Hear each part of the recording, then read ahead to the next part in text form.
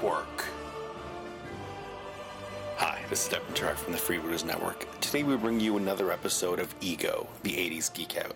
We hope you enjoy the show.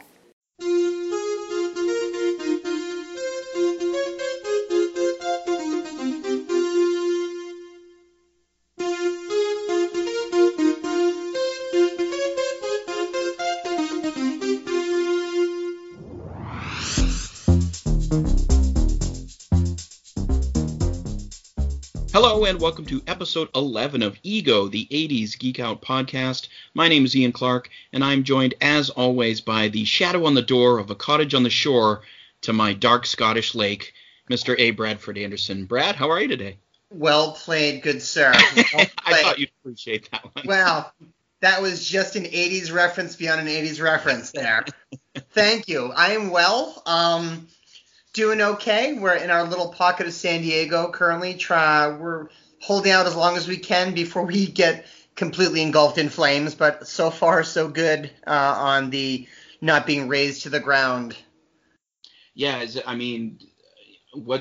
I've checked in with a couple other friends that I have in California in various parts of the state, and I know the air quality is poor. Obviously, we've seen the post-apocalyptic looking skies of orange and red. I mean, for you, what's it been like there? It's strange. Luckily enough, here in San Diego, the air quality, because I think we're so close to the ocean, where I am in Pacific Beach, is very close to the ocean, not having to super worry about air quality. I mean, the middle of last week, there was definitely, you could smell some of the smokiness in the air.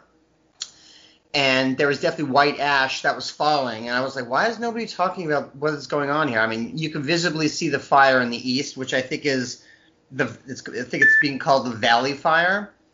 And fortunately or not, the smoke or the way the wind has been carrying the majority of the smoke in the atmosphere. It's been taking it north of San Diego, closer to, looks like above maybe the Del Mar area and Encinitas. So it's kind of making a corridor north of where I am. So air quality wise, it's not too bad, thank God. But I like you have contacted several friends up and down the California coast, as well as, in other states, Oregon and Washington State, and they're telling me, they're not even very close. They're like the nearest fire is maybe 20 miles away, but the air quality, because of the nature of where they are, either in a valley or whatnot, it's terrible, and they're trying to stay inside and with air filters to try to avoid as much of the intake of the bad air. Yeah, for sure. It's crazy.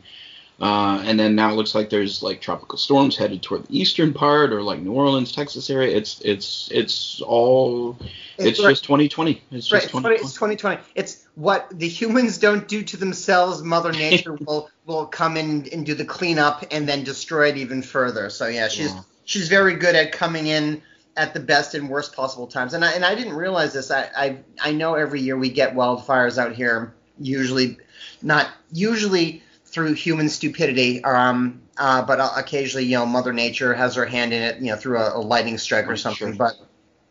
But I'm just surprised that the volume of fires, because I looked at it and we're not even actually in fire season yet. Apparently, I think it's supposed to be starting technically, but we're at a point where I pulled up a graphic today of West Coast fires, and everything from where we are here in San Diego all the way up to the border in the Great Northwest, and California has looks like 22 fires that are currently documented.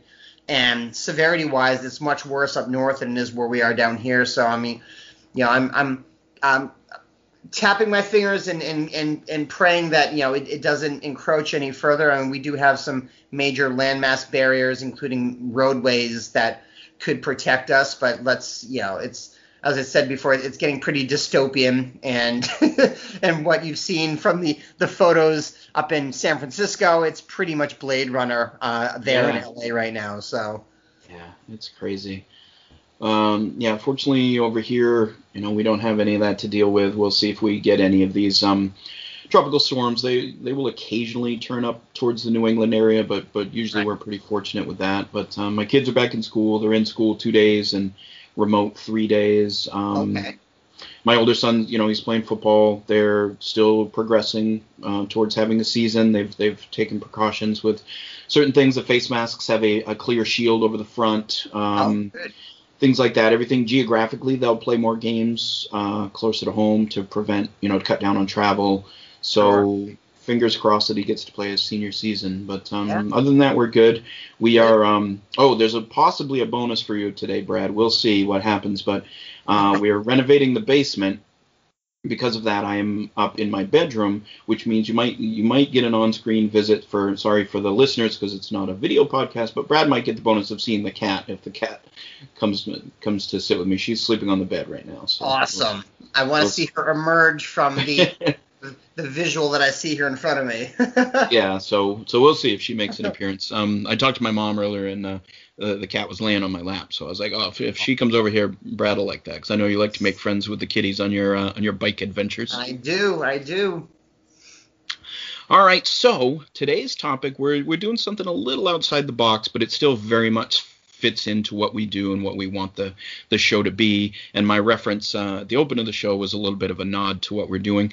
We are going to talk about unexplained phenomena that captured our imagination when we were kids. Now, some of this stuff will be predating the 80s, TV shows or things like that. And although I think the big part of it is a lot of this stuff was still in syndication or shown on, Saturday afternoon. So a ton of this stuff was very prevalent in the 80s. And the ideas and topics themselves were certainly a big part of the 80s. So that's kind of where we're at with this. Or the unexplained phenomena stuff. We're starting to get towards spooky season here with Halloween, so we thought this would be a fun thing to talk about. And next month we're going to do a movie review. But Brad and I thought this would be fun because he and I both have always had an interest in this type of stuff. And certainly as a kid, I just remember these things really capturing my imagination. And I would take books out of the library, and I would just devour anything I could on these topics. And I get the feeling that you're the same way when it comes to the unexplained type stuff. Yeah, I mean, it's funny you say about the library, because the Skowhegan Public Library remarkably had a lot of good older books that we could take out and learn on subject matter. And even just talking about our public library in Skowhegan, I can actually remember the very distinct smell of what an old book smells like. Sure.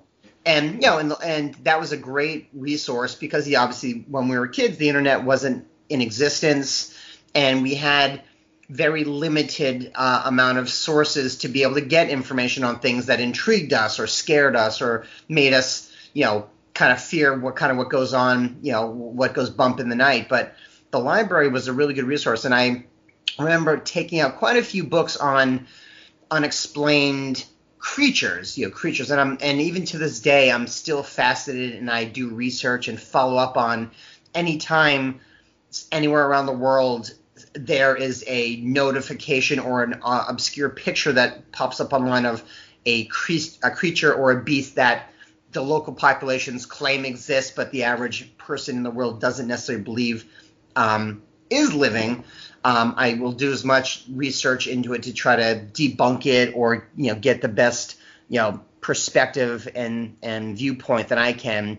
Other than that, it's just absolutely fascinating. I firmly believe things do exist beyond what our natural sightlines see on a daily basis, and I'm very thankful that there's a lot of modern day TV series, especially on Nat Geo, and everything that Josh Gates does with Destination Truth and Expedition Unknown, following up on a lot of these things that science and the mainstream world has not actually seen or embraced, in the creature feature world. Yeah, and maybe that's a good place to start, because I think because you touched on just the mysterious creatures, and as much as all the other stuff interests me, I don't think, especially going back to my childhood, I don't think anything intrigued me more than Bigfoot. Absolutely.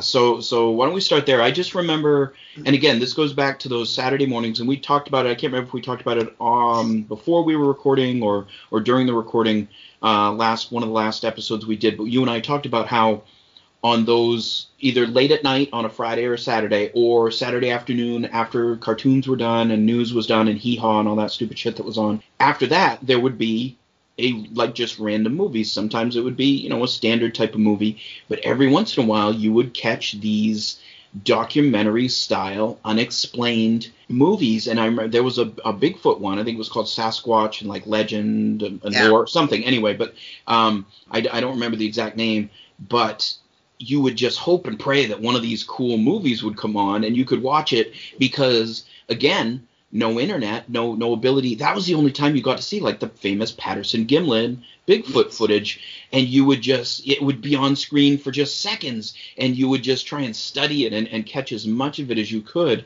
And so that's where I first remember hearing about Bigfoot, was watching one of these just out of the blue on a Saturday afternoon. And you were a little bit more, again, there are no real big cities in the state of Maine. Right. You were in a more urban environment than I was. I was literally in the woods. I lived at the end of a dead end road that the bus couldn't even come down to pick me up. I had to walk out like almost a mile to the end of the road to catch the bus. I was on the water. I was in the middle of the woods. So Bigfoot not only fascinated me, but scared the shit out of me, because it's like I live where this thing could easily live. Yeah, absolutely.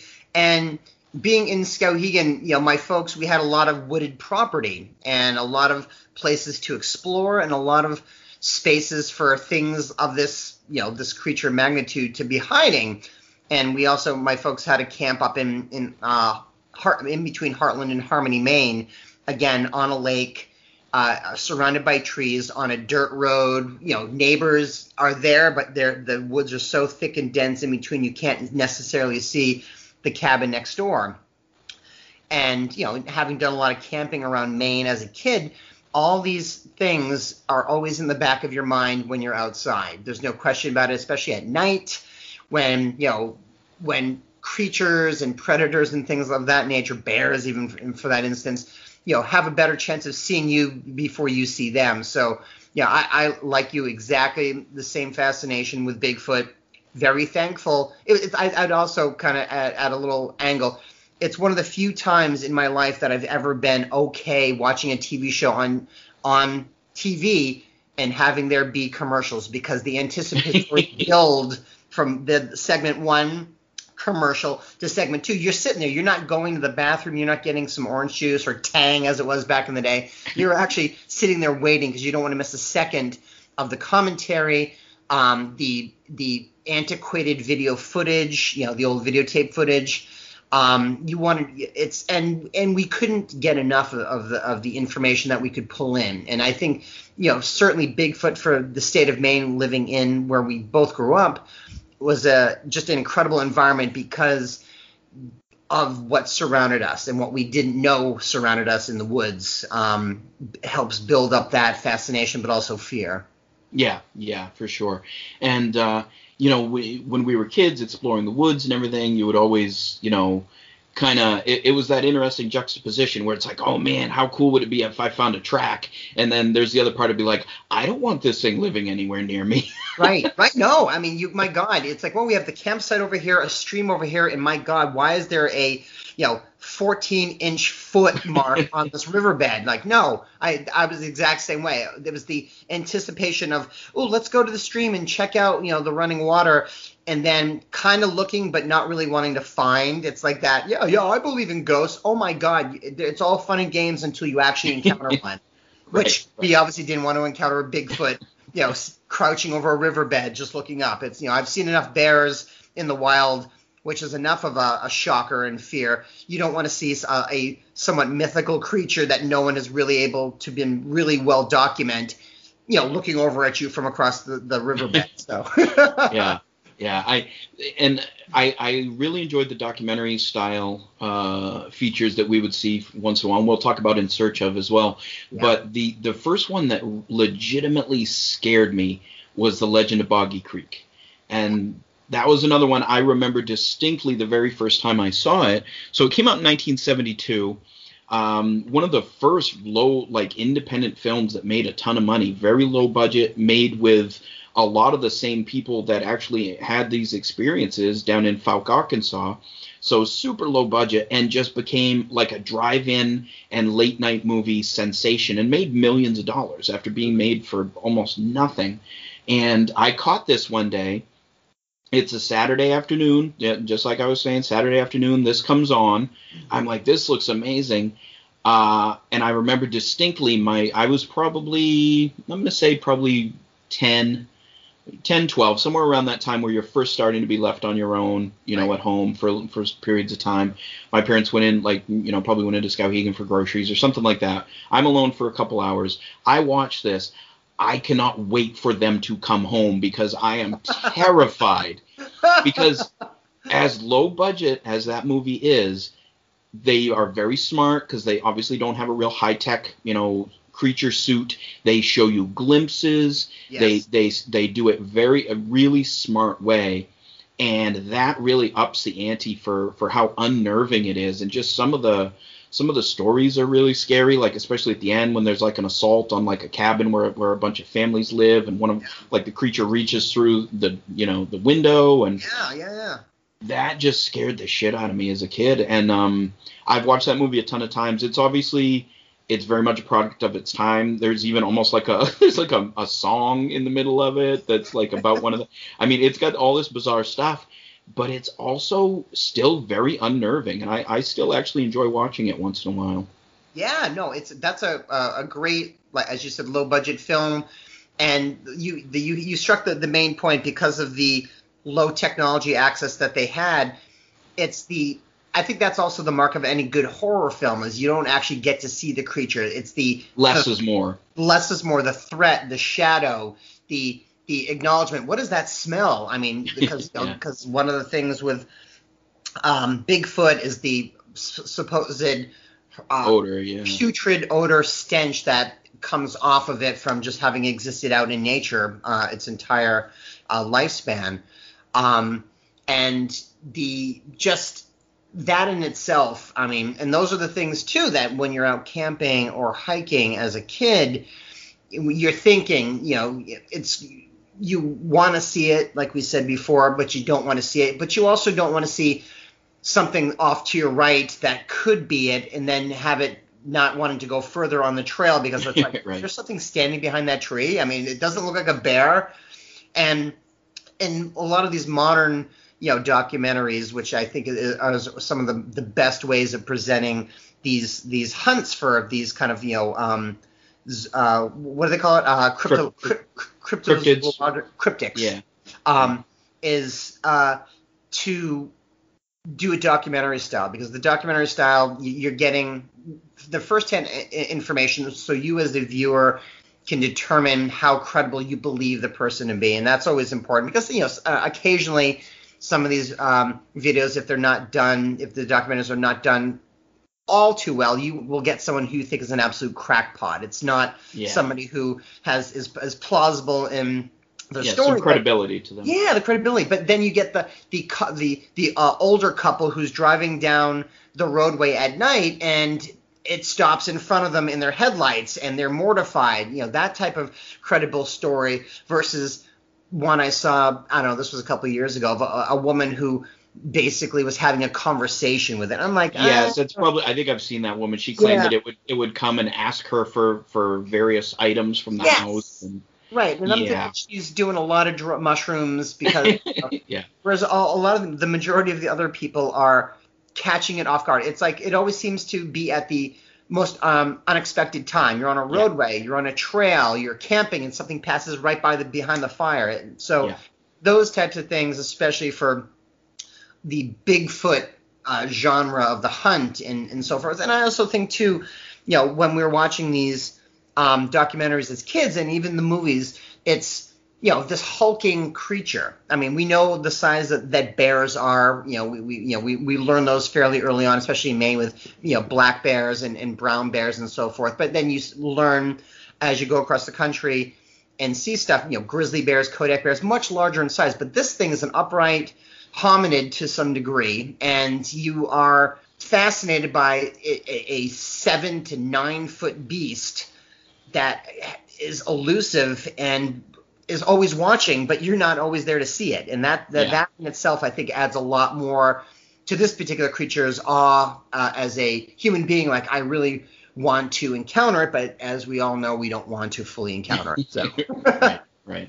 And I think it gets tougher as you get older and more time goes by, and there isn't, that 100% concrete evidence. So it does become harder to believe. But at the same time, I still like the idea that, because I don't think it's anything. There are theories that it's like supernatural and pops in from dimensions. I don't buy any of that. I think, to me, if this thing exists, which I want to believe it does, it's just an undocumented primate that is intelligent enough and self-sufficient enough to stay far away from humanity. Right. And, we have these occasional incidental contacts, but there's always a couple things. There are two arguments that I've always heard that are interesting to me. One is that there is way more proof for the existence of Bigfoot than there is for God, for the existence of God. Yeah.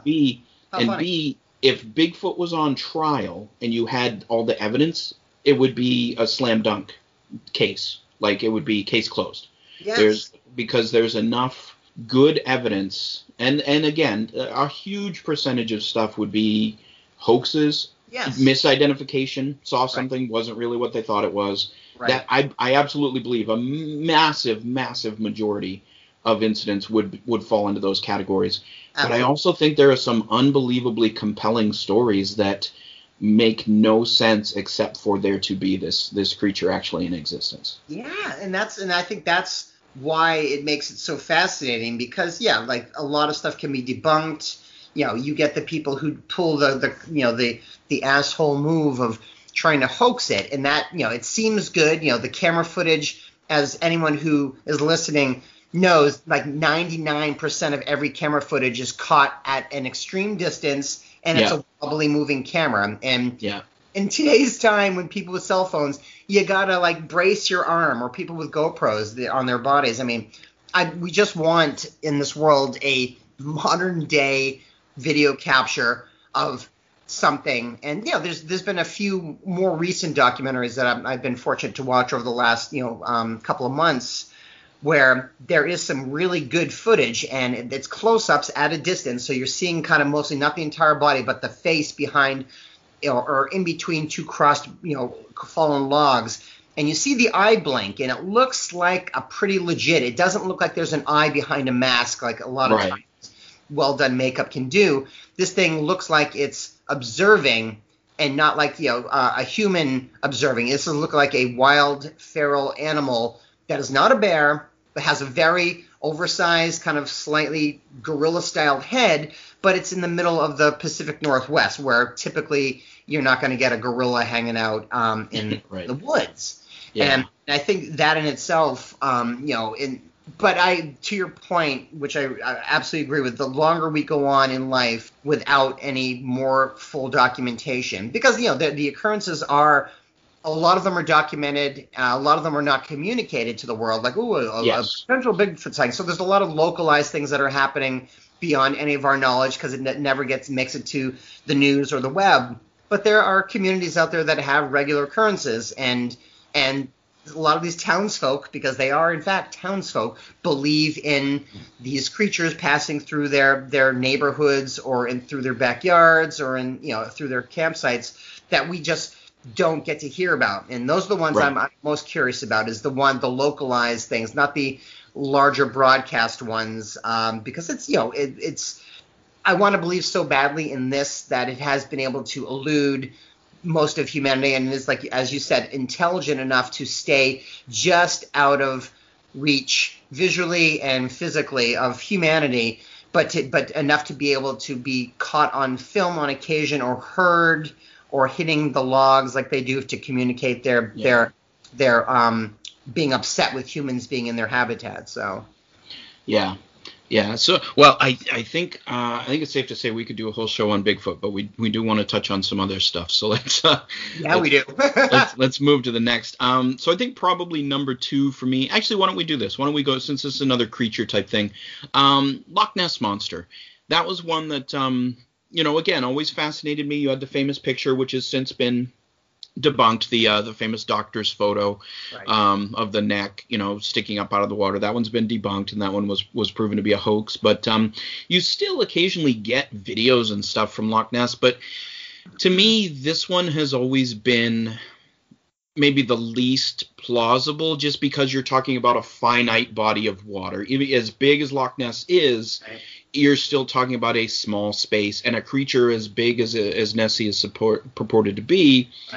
It seems unlikely, and there are some people that say, "Oh, it died; it's dead now," and it's so you don't see it. So that one's always been one of those where it's like, I think it's a cool idea, but I'm not sure I can necessarily get behind Loch Ness Monster. What are your thoughts on that one? Yeah, no, I mean, that's again another one where you so badly want to believe that there is a sea dragon style monster hunting and haunting the loch. But, and I noticed, early on, like some of like the early documentaries back before, major networks were backing scientific investigations, where they finally ultimately revealed that there are, channels or caverns that are run beneath the lochs that connect some of the lochs in Scotland. I want to believe, but then, then everyone comes out with the ascertain, what's the word I'm looking for? That they're fish, that it's a sturgeon. Oh, right. Yeah. Or a school, or like, school fish. Right. And, and again, some of the video footage, the amateur footage that they show, it's fascinating. You're seeing kind of like what appears to be like a snake's tail, but it's never been the magnitude of what that initial video, which was has been since debunked, of the major kind of like, brontosaurus styled head. That's because it's we want to believe the creature to be what has been shown to us most. We associate Loch Ness with being kind of a, what do they call them, plesiosaurs or whatnot, with the flippers and the wide bodies, the long tail, and the elongated neck for them to. That's having grown up with that image in my, kind of ingrained in my brain. That's how I assume I want to see it. But every video that's been, posted or every documentary that's, kind of tried to capture it on film with sonar and everything, they never quite, reach the mark, which bodes to the, well, is it alive now? If there was something, is it alive? Could something like this survive this long, as you said, in an enclosed ecosystem with a finite food source? Because if there's a creature that large in that loch, there's only a certain amount of fish that can exist in that space, unless they're dumping fish into that environment.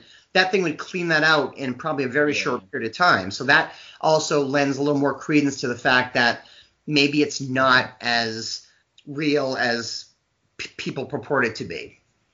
Yeah, it's certainly a fun, and you also have to wonder how much of it is tourism driven too. If that area of Scotland wants to keep it going for people to visit, and I don't blame them for that. That's obviously that's your claim to fame. So yeah, that one again, one that I love as lore, but that one to me is probably among the least likely. Yes.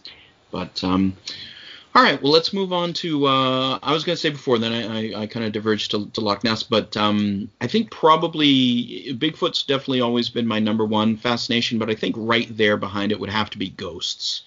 And I think part of that is that, my grandmother's house where my mom grew up, my mom had a couple stories from there, and other people had stories, and when I was a kid, I remember something, and again, it's tough because it's so long ago, and maybe your memory changes or whatever, or you misremember something. But I do have, the only memory I have of that house with something happening was being there with my grandmother one day, because I stayed with her a lot, like if my mom was working or after school or whatever. Because I went to school in Winslow for the first couple of years, and hearing a smash upstairs, like a vase, something massive breaking. And my grandparents always had cats, so it's like, oh, cat knocked something over, whatever. We could not find a broken item anywhere in that house. Really? So that's the only thing I ever had happen there, but I just, that always captured my imagination. And you could get cool books, again, going back to the library stuff. I would take out stuff on Bigfoot, but I would also take out the one on ghosts and just remember seeing those pictures, all the famous ones of like the ghosts, looks like monks going up the stairway, and yes. That one, the ghost of Raynham Hall. There's the famous ghost of the woman in the backseat of a car. Yep. There's all these interesting photos that would capture your imagination. So, and ghosts somehow felt like Bigfoot. You could kind of say, yeah, okay, I live in the woods, and it could maybe live here, and I could experience it. But most of these stories are in the Pacific Northwest, so you kind of felt a little bit of a distance. Whereas ghosts, it felt like that could be anywhere. So, yeah. So that always scared and intrigued me. Yeah, I mean, with ghosts, it's again, like we said earlier, it's one of those things I would love for me to validate it through a personal experience, but I really don't want that to happen. Because typically from what we know of ghosts, usually the reason they're sticking around because they're stuck in limbo, either something unfinished business or something terribly traumatic happened to them, which took their life or whatnot. So it's one of those kind of want to see it, but at a really far distance. Yeah. And it's funny because I've never had an experience, but I have friends that swear, and these are very intelligent, very aware people who have experienced those cold spots. They've heard like child's laughter that are not in a house. And some of them, my friend Annette, she and one of her Irish friends, when they were visiting some relatives over in Ireland, probably in the early 90s, experienced a ghost in the house, and it was a documentary. There's I believe a child ghost that lives in the house, and you could hear the child's laughter. You could, those types of things. So I believe that these things exist. That you would think they would be more prevalent based on, the amount of people that pass on to the next level on a daily basis, that you would think they would be everywhere all the time. But it seems, specific conditions, located to specific, locations, basically. So depending on if they have like a connection to a source or a house or a piece of property.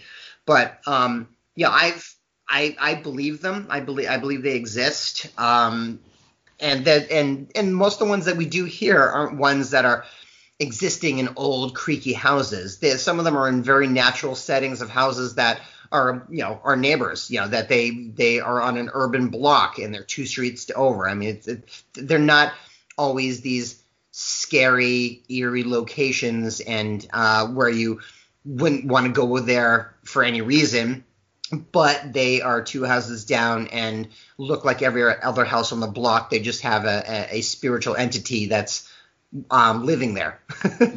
Yeah.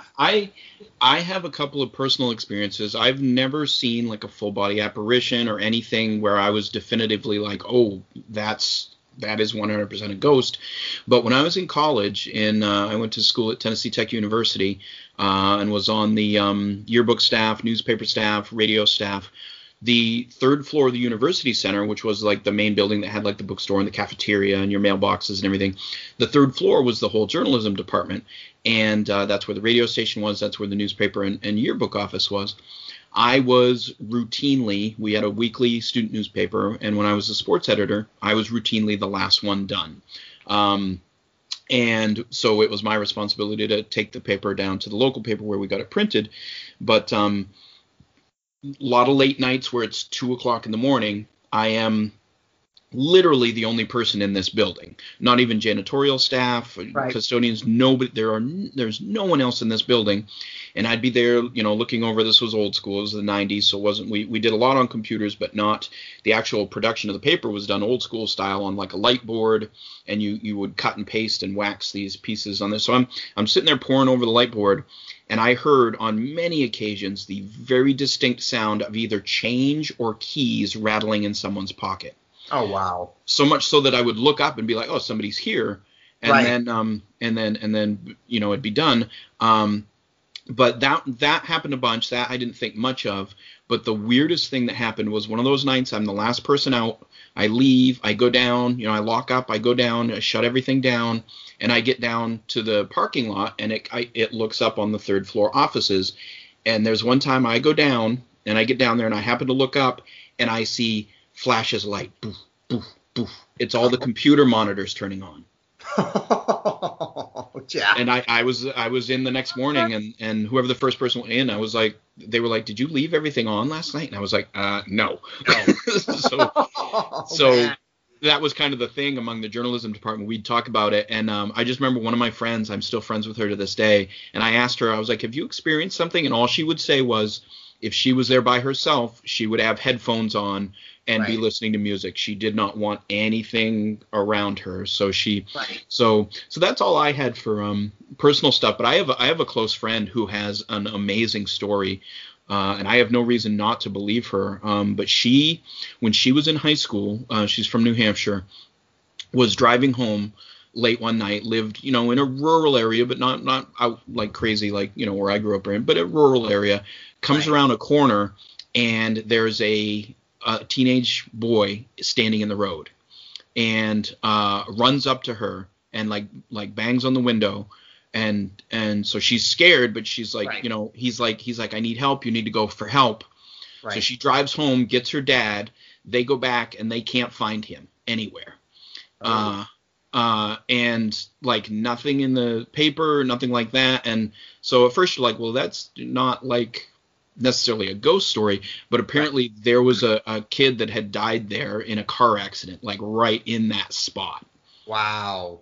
And so that one, that's the shit that's legitimately scary when physical contact is made, and the form is not this translucent, shadowy, wispy smoke caricature. It's an actual full body apparition that does not look like a ghost, and it was obviously close enough to interact, the human form to interact and to call for help. I mean, that's incredible, because a lot of these video documentaries that are in modern times that are supposed to capture ghosts, you hear very disembodied voices. It's very muffled on the receivers, that it's, you can't really hear what the ghost is saying, but for something to have a human interaction at that level, and have it be crystal clear as day, that shows a level that is beyond most of what is shown on most documentaries as for the contact with the living. That's wild. Yeah. And I think that there's a theory that I find very interesting that I've heard it called like a psychic battery or things like that, where a place, oftentimes like near certain types of stone or running water, that energy imprints itself, and a lot of times it imprints itself because it's a traumatic situation. Wow. So what is happening there isn't necessarily a real spirit interacting, but a replay of something that has happened in the past. Right. Which is why, like, ghosts will walk through walls. Well, maybe this is an old house and the layout has changed, and that used to be a doorway there, and it's just a replay of something that happened, and it's just passing through. Right. So yeah, that stuff's always fascinated me, and again, I've not seen anything that like concrete, but I had those experiences in college that were interesting to me, and it's like, well, the change rattling or keys rattling, is that a ghost? Blah blah blah. I don't know what's going on there, but I heard it plain as day, multiple times, and there's no explanation that I can point to and be like, oh, that was clearly this making that noise. It is absolutely the sound of keys or change in somebody's pocket, and there's no one there. That's wild. Yeah. So one of the coolest ones with that interaction that I don't know if you've ever heard of, but there's one called Resurrection Mary, and she is in the Chicago area, and tons and tons of people claim to have picked up this hitchhiker in a dress, like a party dress. She gives an address to be dropped off to. They go to take her to a place, and it's Resurrection Cemetery, and they stop, and she's gone. Oh, wow. That one happens a ton. And there's a really good podcast that I know I've recommended to you a bunch of times, and I would recommend to anybody that's interested in this stuff. It's called Astonishing Legends, and they do an amazing job of digging deep into all this type of stuff.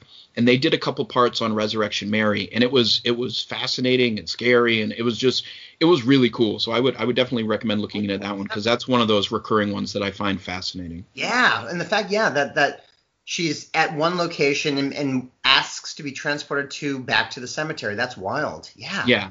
Yeah, so that's a cool one, and we were talking about something we talked about. I can't remember again if we talked about it on mic or not. But we talked about those, like the Time Life books and those mysterious Mysteries of the Unknown, those books that when you were a kid you're like, oh man, I'd like to get those.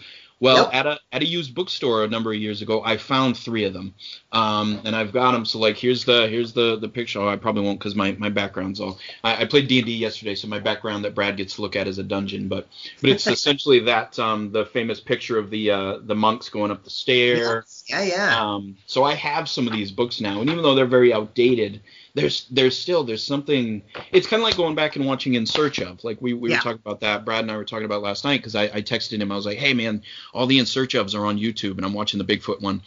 It's very outdated, not only from a production standpoint, but just from from just about every standpoint you can think of, because it's so far removed. Because that show started in 77 and went into the 80s, and of course was in syndication. But there's also something quaint and kind of comforting too about those old style productions, whether it's these books or those shows, that it's still fun to watch. Yeah, and I love the, as you say, quaintness portion of it, because it's not always the best production. They're kind of feeling their way through to try to come to a plausible answer at the end of these episodes. But I watched the Bigfoot one last night as well, and then I watched another one which was In Search Of, but it was In Search of Bigfoot, but it wasn't part of the actual series.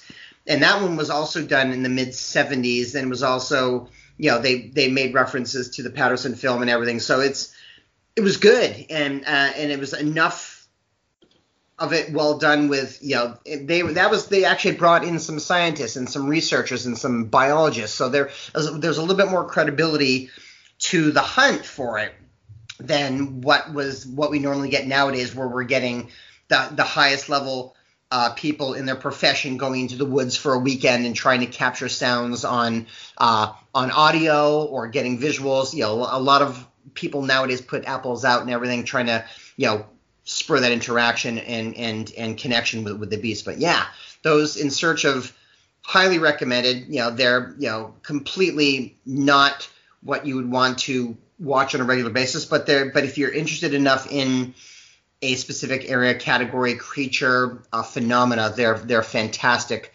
starting points to kind of leap off from for other stuff that's out there now. Yeah, plus Leonard Nimoy. Yeah, of course, why not? So there's a couple others. Obviously, the other big one. There's like those what I feel is like the kind of trifecta of the big unexplained stuff, and that's Bigfoot, ghosts, and then UFOs. Yeah. And so that one, again, very interesting to me as a kid. And I remember, again, reading the books, taking the books out of the library, catching any shows I could about it. But that one, still not quite up as high as Ghosts and Bigfoot for me, for whatever reason, but still obviously fascinating. Yeah, I mean, it's the fear of the extraterrestrial versus the terrestrial, I think, because at least with Ghost and Bigfoot, we've got some type of documentation, be it through a story or a visual capture. We're always looking at the heavens on clear nights. We might at best see a satellite or a shooting star. But back as a kid, I don't recall ever really seeing UFOs. But I do have an interesting story. My aunt, who is long since passed, when they were living in Kentucky, were arrowhead hunting in a I'm not sure what the term is for it was whatever type of field it was. They had basically they had used the machine that basically turns up the soil. Yeah, rototill or whatever. It was a good sized piece of land that abutted their property. So they were out at night. And I remember the stories as a kid whenever we would visit, I would always ask to hear the story the story never deviated. So it was, I'm sure she wasn't telling it every single day to make it factually perfect, but every time I would ask, every couple of years we would visit, I would go and, they showed me the area where she said she saw a UFO. I don't remember the specifics, if it was cylindrical or saucer-like, but she swears, and I believe her, that she encountered by seeing it, and she was the only one at the time in that particular area that actually saw it. So I believe her. I personally have not seen a UFO. Again, it's another one of those would like to see it, but my God, I don't want them to see me type things. Right. But I believed her, and to this day I still hold that story as a personal firsthand experience of a relative who did encounter something that was a phenomena beyond what the average person can wrap their head around. Yeah.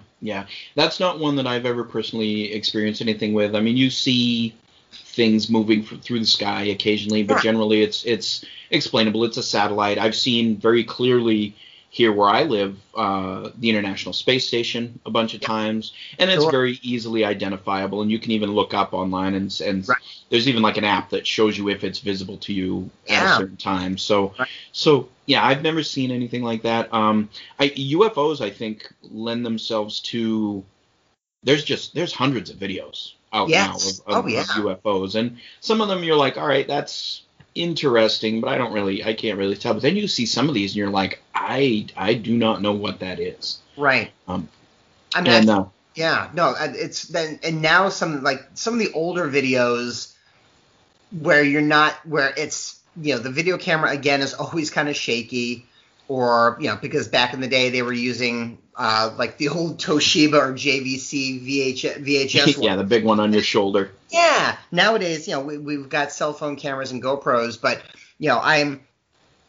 some of them are they're not elaborate, which bodes more credence to it. Some of them, agree. Yeah, I agree. That are out there are too elaborate, too well done. And I'm impressed by the creativity of whatever artists and so forth who are kind of hoaxing these modern day ones, because they look pretty damn good. They look like better than what you would see in Independence Day of a ship coming past through a cloud. I mean, that I give them credit, but it's the ones that look not as real as they could be that add more validation and credence to, my God, was that a UFO? I mean, it didn't do any sort of radical here on the screen, and the next thing you know, boom, it's gone into the atmosphere. But it clearly was moving at a clip and across the sky, and there was no really land features to gauge it against. This was maybe over a body of water, or maybe it was passing over a stand of trees, but it's enough to put the big question mark over it, like that could be a UFO. Yeah, and isn't it funny, you touched on something there that I find fascinating. It's almost like if we get footage that's too good, it's immediately not believable. Right. You're like, oh, this, like if we got like a crystal clear picture of a Bigfoot or a ghost or something, you'd almost be like, well, that's too good. That has to be CGI or something like that. And it's funny because with the technology improving and all of us literally carrying, video cameras in our pockets, you would think you would get more and more and stuff like this, but it's the ones that, for whatever reason, are a little rougher around the edges that kind of feel more believable. Right, and you want to. It's funny. We talked about this at the beginning of the show. It's like we want to be able to see this. We want that that physical validation. But at the same point, if it is too perfect, if that is that a suit, or is that actually a living creature that's bending over the river, cupping water into its mouth? I mean, we're a very need to know society. We're a very click and swipe society, so we need that instant gratification. So the ones that are rough around the edges, grainy, do add a little bit more of that element of suspense of, well, that is possible, versus the one of the magnificent ship, very elaborate. You can see lights and details, and some of the the structure of it is not necessarily spherical, or cylindrical, but it is just enough that you can say that is too good. Someone actually is a designer and they're using some type of video motion Photoshop to get it perfect on screen. Yeah. So that's one, and obviously we've had some interesting revelations this year about with more documents being released by the government and about Navy pilots encountering things, and then you have these other unusual things. Did you hear recently about the pilot that reported essentially a man with a jetpack on up in the sky? Yeah. Right, what the hell? Yeah, that's most jetpacks. I mean, at least the ones that I see here that are over the water have that tube that basically it's like it sucks water in, so that adds propulsion. So it's water coming out, not like fire or flame. But I don't. Yeah, and the funny thing is, I probably should have done a little more research on that. But yeah, it was a couple of pilots who were saying that somebody was flying right beside the plane, which what the way fuck? Up, way too high for. Yes. Yeah. And that's not normal. I mean, and it's a pilot. We're going on the premise that he's completely sober. That that he and his co-pilot are flying the plane and they're just not having some sort of visual hallucination of some person flying next to it. Yeah, what the hell was up with that? Yeah, and there's all these crazy anomalies that are like that too. Mexico has a ton of reports of witches, like actual witches being spotted in the sky, and so some of it is kind of interesting because it is cultural. Like remember the I can't remember where it was, India or somewhere, the Monkey Man. Back in like the 2000s, maybe even the 90s, but there was like that whole scare of the Monkey Man, and then you go back even further, like Spring Heel Jack in the in London, which was just an insane story, and again that's old timey, so you never know how much of that is embellished or whatever, but that was like a creature that looked like demonic and had like springs on its heels and shot blue fire out of its fingers, and all that type of stuff is fascinating. So there's a couple others I wanted that I felt were like kind of big, especially in the 70s and 80s, that people talked about a lot. You don't hear quite as much about now, but I wanted to talk about Atlantis. Yes. Which obviously that one's interesting because it's got almost a historical aspect to it, where it exists in certain writings from a long time ago, and was supposedly culturally and technologically advanced, and supposedly sank into the ocean. And there's different places where people think they've found parts of it. There's like off of Bermuda, I think it's off of Bermuda, I can't remember, but there's the Bimini Road, which is like a bunch of structures that are underwater. So yeah, that one always interested me. It's one of those things where it's like I don't think there's enough there for it to really pull me in, but the idea of an entire advanced civilization disappearing is pretty interesting. Yeah, and there's been a lot of investigations, modern day investigations into where Atlantis is geographically. I mean, if you look at it from a scientific perspective, any coastal community, they're obviously going to be artisans and fishermen and so forth, and probably enough to be able to survive on the open water.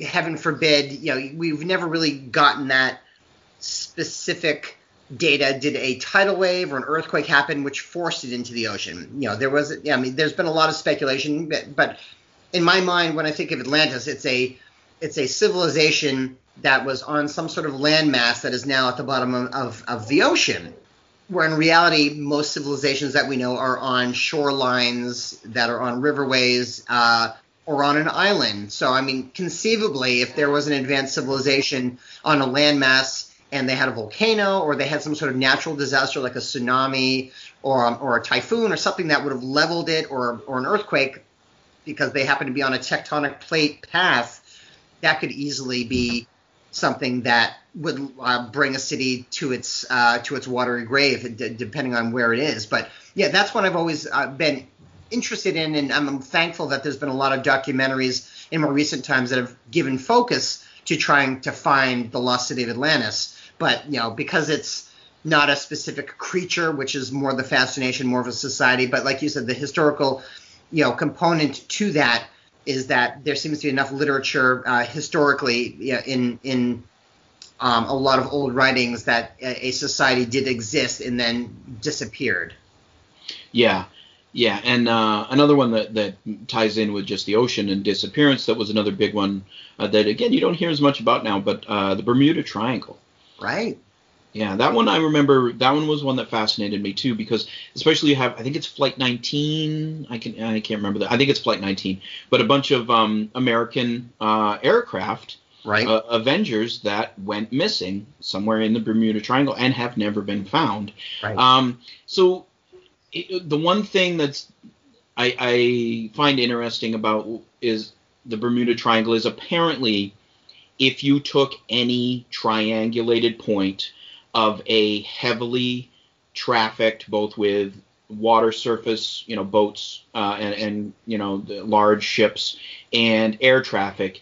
If you took any triangulation of a pretty large area that has that much traffic, you're going to see a lot of shipwrecks and a lot of downed planes. Yeah. So that maybe the Bermuda Triangle doesn't have any more statistically than anything else, but Right. for whatever reason, that one kind of became a touchstone for unexplained phenomenon, because so many things did go missing in that area. Yeah, right. And a lot of the investigations since then have talked about rogue waves having taken down a lot of the ships. And again, a rogue wave could be super high. And we know Navy jet planes, even in the olden days, to avoid radar detection, flew low to the surface. So it's entirely possible it was a calamity of events or planes flying into a rogue wave.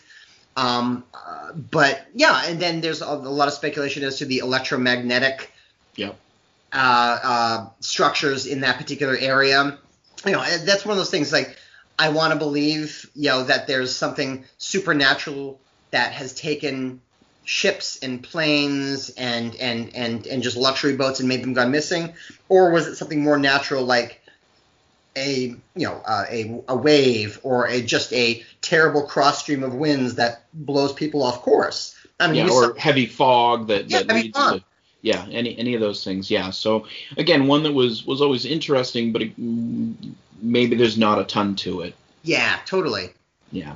All right, we're close to wrapping up here, but there's a couple other things I wanted to touch on. There are literal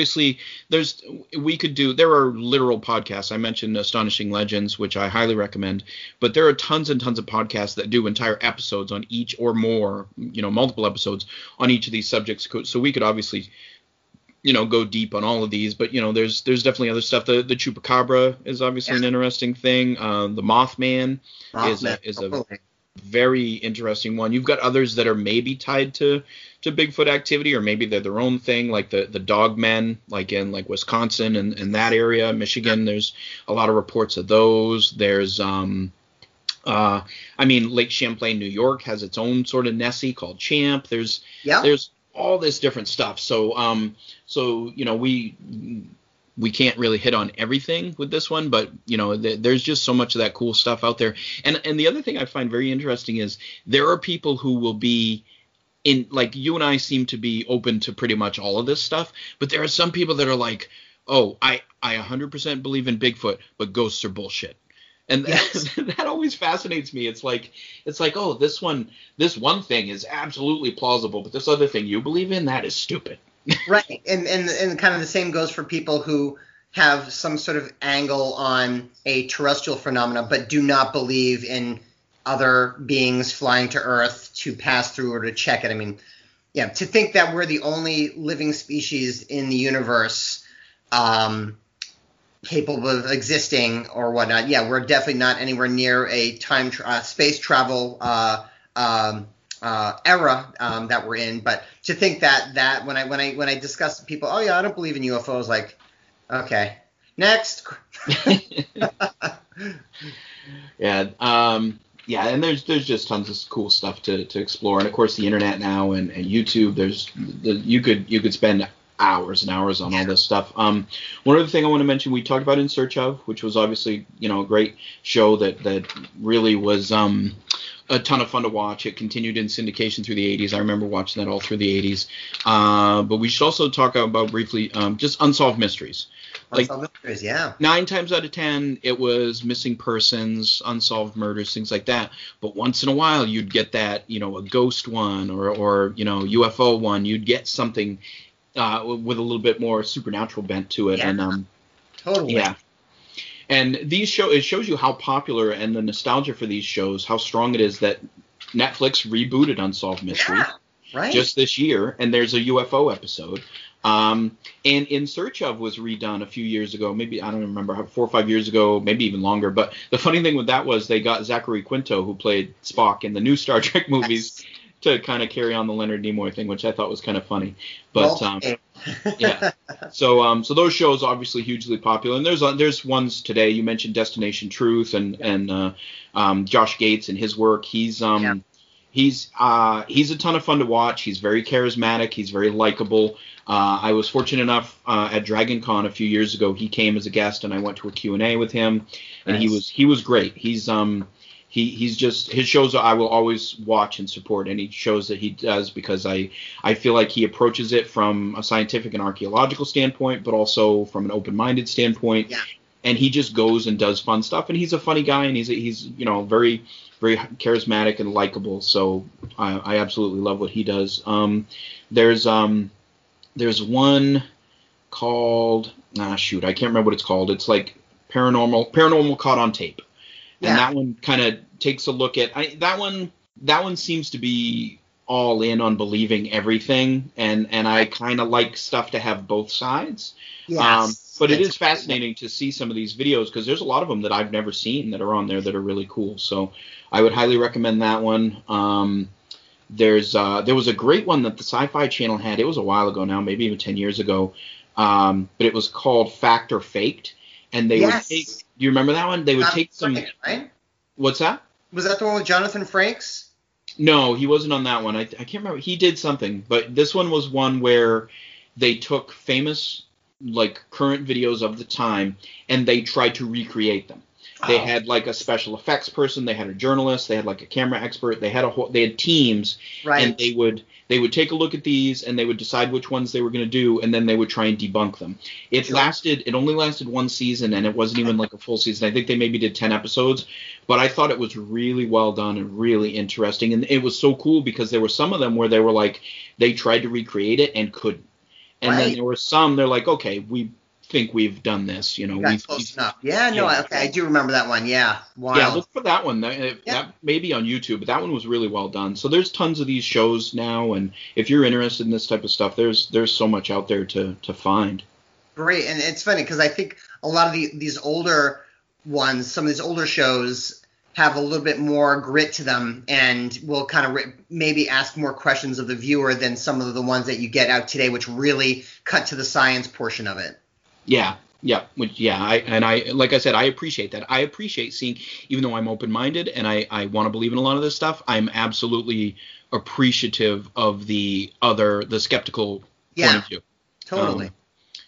So, all right, cool. I think we hit on all the stuff I was interested in talking about. What about you? Absolutely. No, and to touch the point, Josh Gates is a huge believer of Bigfoot, and he dedicates entire parts of the series and some of the episodes to the searching of Bigfoot and the Yeti, basically. And he has come back with inconclusive evidence and using biologists and so forth to kind of validate some of his findings.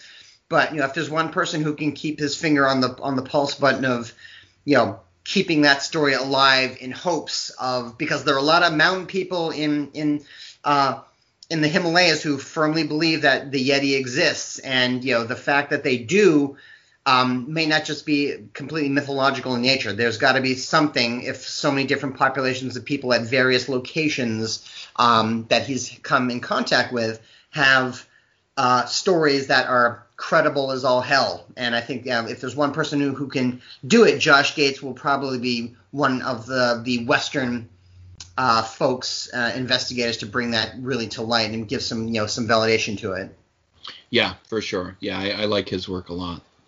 Awesome. Well, cool. I'm glad we did this one. It's definitely a little different than what we normally do, but I think it still falls firmly into what this podcast is, and that's that nostalgia and fondness for things from when we were kids in the 80s. And I think this type of stuff, it certainly captured our imaginations, and I know we're not alone. That this type of stuff was stuff that a lot of kids our age were soaking up and trying to learn more about. Awesome. All right. Well, I thank you as always, Brad. Thank you, brother. And we will, well, let's tell folks what we're going to do next time, because that way they can do a rewatch and kind of freshen up if they haven't seen the movie in a while, since it is October coming up, and we wanted to do a scary movie as we did last year when we did The Thing.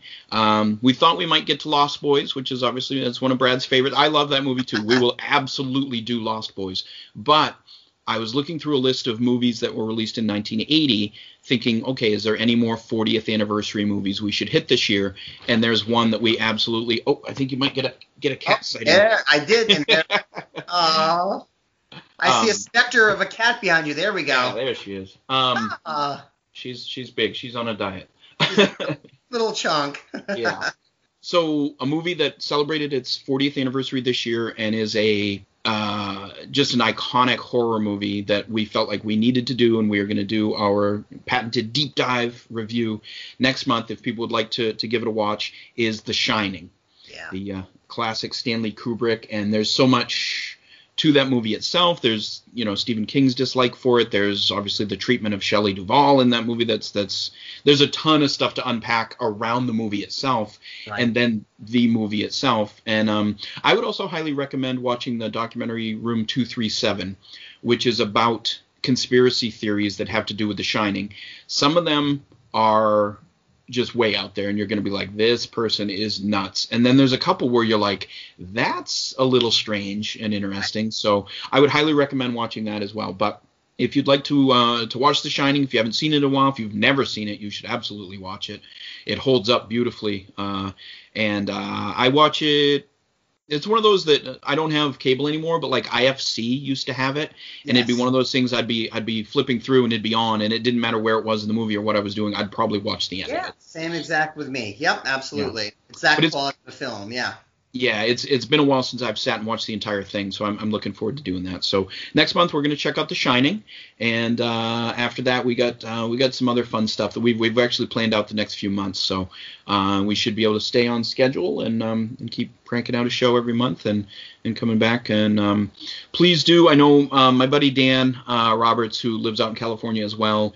He really has a lot of nice things to say about the show, and I know he always works to let other people know about other, some of the things that I've been involved with. So I appreciate that. And if you're someone that enjoys this show, let other people know. Tell them how to find us on the Freebooters Network, our Facebook page, the Freebooters website, and get some other people listening, because we know.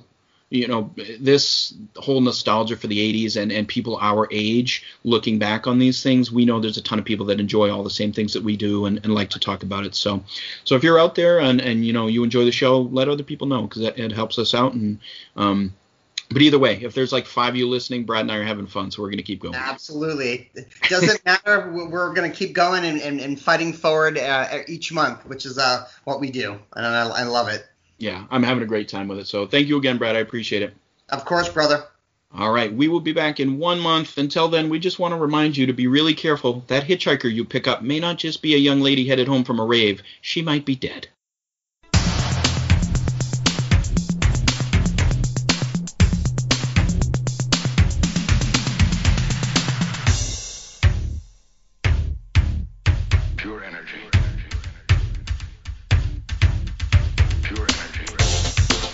You've been listening to Ego, the 80s Geek Out podcast with Ian Clark and Brad Anderson. We are a part of the Freebooters Network. Check out thefreebootersnetwork.com to listen to all the awesome podcasts on the network. We also invite you to check out our sponsor, Geek Nation Tours, at geeknationtours.com, and interact with our Facebook page to ask questions, offer comments, and critiques. Thank you so much for listening. We'll see you next time.